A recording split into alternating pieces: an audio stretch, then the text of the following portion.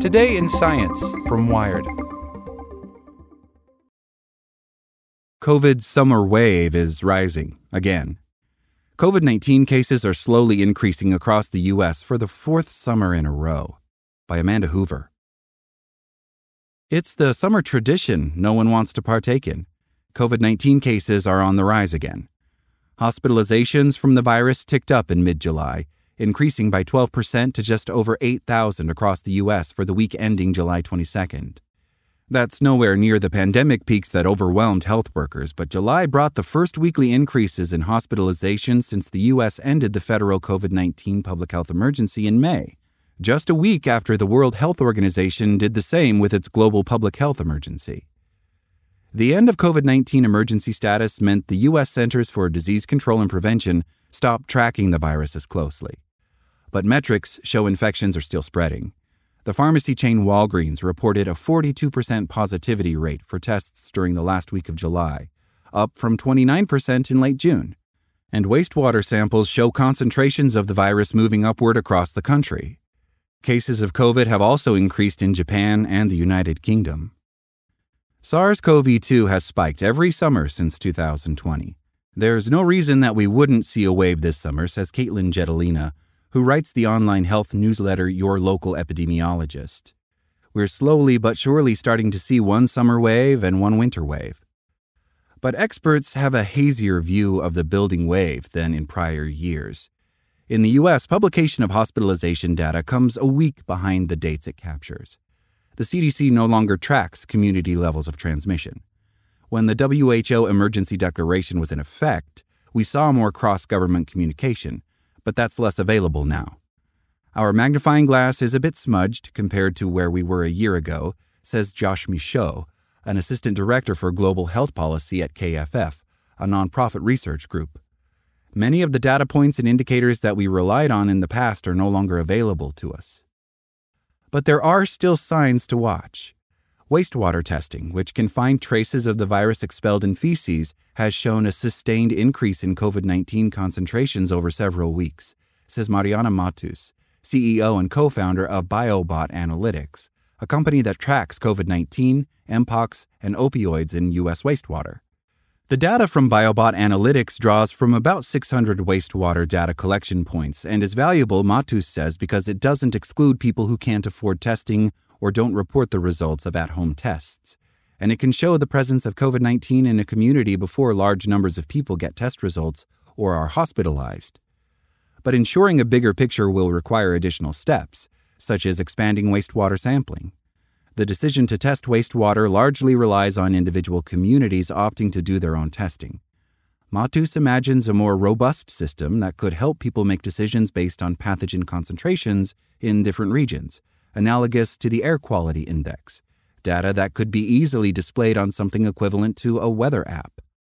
We're very excited about a vision and a future where people interact with wastewater data similar to how they interact with weather data, where it's that pervasive in our society, Matus says. At this point, it's too early to say there's a massive wave of infections building, but the hospitalization data is enough to pique the attention of epidemiologists and public health experts. Although case and hospitalization numbers are still relatively low, the virus does kill hundreds of people in the U.S. each week. And as of early 2023, it had left an estimated 1 in 10 survivors fighting long COVID, which can include persistent health issues like breathlessness and brain fog. There could be a few reasons for the current uptick in cases, waning immunity among them. Just around 17% of the U.S. population has received bivalent vaccines, which became widely available in the fall of 2022 and are meant to offer better protection against Omicron variants. With lower case numbers over the past few months and many people not receiving a booster shot in 2023, immunity from vaccinations and prior infections could be decreasing, making more people susceptible to the virus, says Sam Scarpino, Director of AI and Life Sciences at the Institute for Experiential AI at Northeastern University. Experts guessed that COVID-19 would become seasonal, peaking in the fall and winter like the flu and the common cold, but other factors have kept the virus around in warmer months. It's true that you can have cyclical patterns for most of these respiratory diseases, Scarpino says. I don't think it's really well understood what drives those. There could be some particular factors at play this year. Much of the U.S. is enduring a suffocating summer. Wildfire smoke from Canada has engulfed the East Coast and Midwest, and exposure to the particulate pollution that comes with the smoke may weaken the immune system. Those were the findings of a 2021 study. In 2020, parts of California, Oregon, and Washington that experienced wildfire smoke saw excess COVID-19 cases and deaths. Meanwhile, dangerously high temperatures are keeping people indoors in the southern part of the U.S., and as a respiratory virus, SARS-CoV-2 spreads most easily indoors. People also traveled at record rates during the summer's early months, which meant more opportunities for COVID to spread. But it's not yet clear whether one, all, or none of these factors may be driving infections. Genomic sequencing from the CDC shows that as of June, offshoots of the Omicron variant are responsible for all of COVID-19 cases in the U.S. On one hand, this is a good sign, says Jedalina. We can hopefully predict where SARS-CoV-2 is going. That's helpful for formulating updated coronavirus vaccinations. But it's not certain that the virus's evolution will continue down this Omicron path. In May, experts estimated the possibility of a highly mutated variant of concern arising during the next 2 years at about 20%.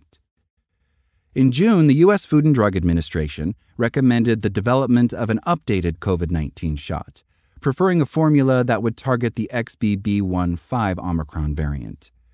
The FDA may authorize such a shot by the end of the month, but it's hard to know whether people will be eager to get a 5th or 6th vaccine. Pandemic fatigue, distrust of public health officials, and an overall return to normal life left many unenthused about last year's booster and contributed to the low uptake rates. And while the U.S. government previously bought doses directly and helped distribute them for free, the distribution of vaccines is now expected to move to the private sector. Officials are unlikely to roll out wide-ranging restrictions on masking and social distancing, and barring a threatening new subvariant or a massive peak in cases, people are unlikely to change their behaviors after living alongside the virus for more than 3 years. It's too soon to know whether the latest COVID-19 cases are a blip or a big wave. But as the dog days of summer linger, COVID is hanging around too. Thanks for listening to Wired. I'm Zeke Robison, and for more stories just like this one, visit us at wired.com. Like what you learned? Subscribe everywhere you listen to podcasts and get more science news at wired.com/science.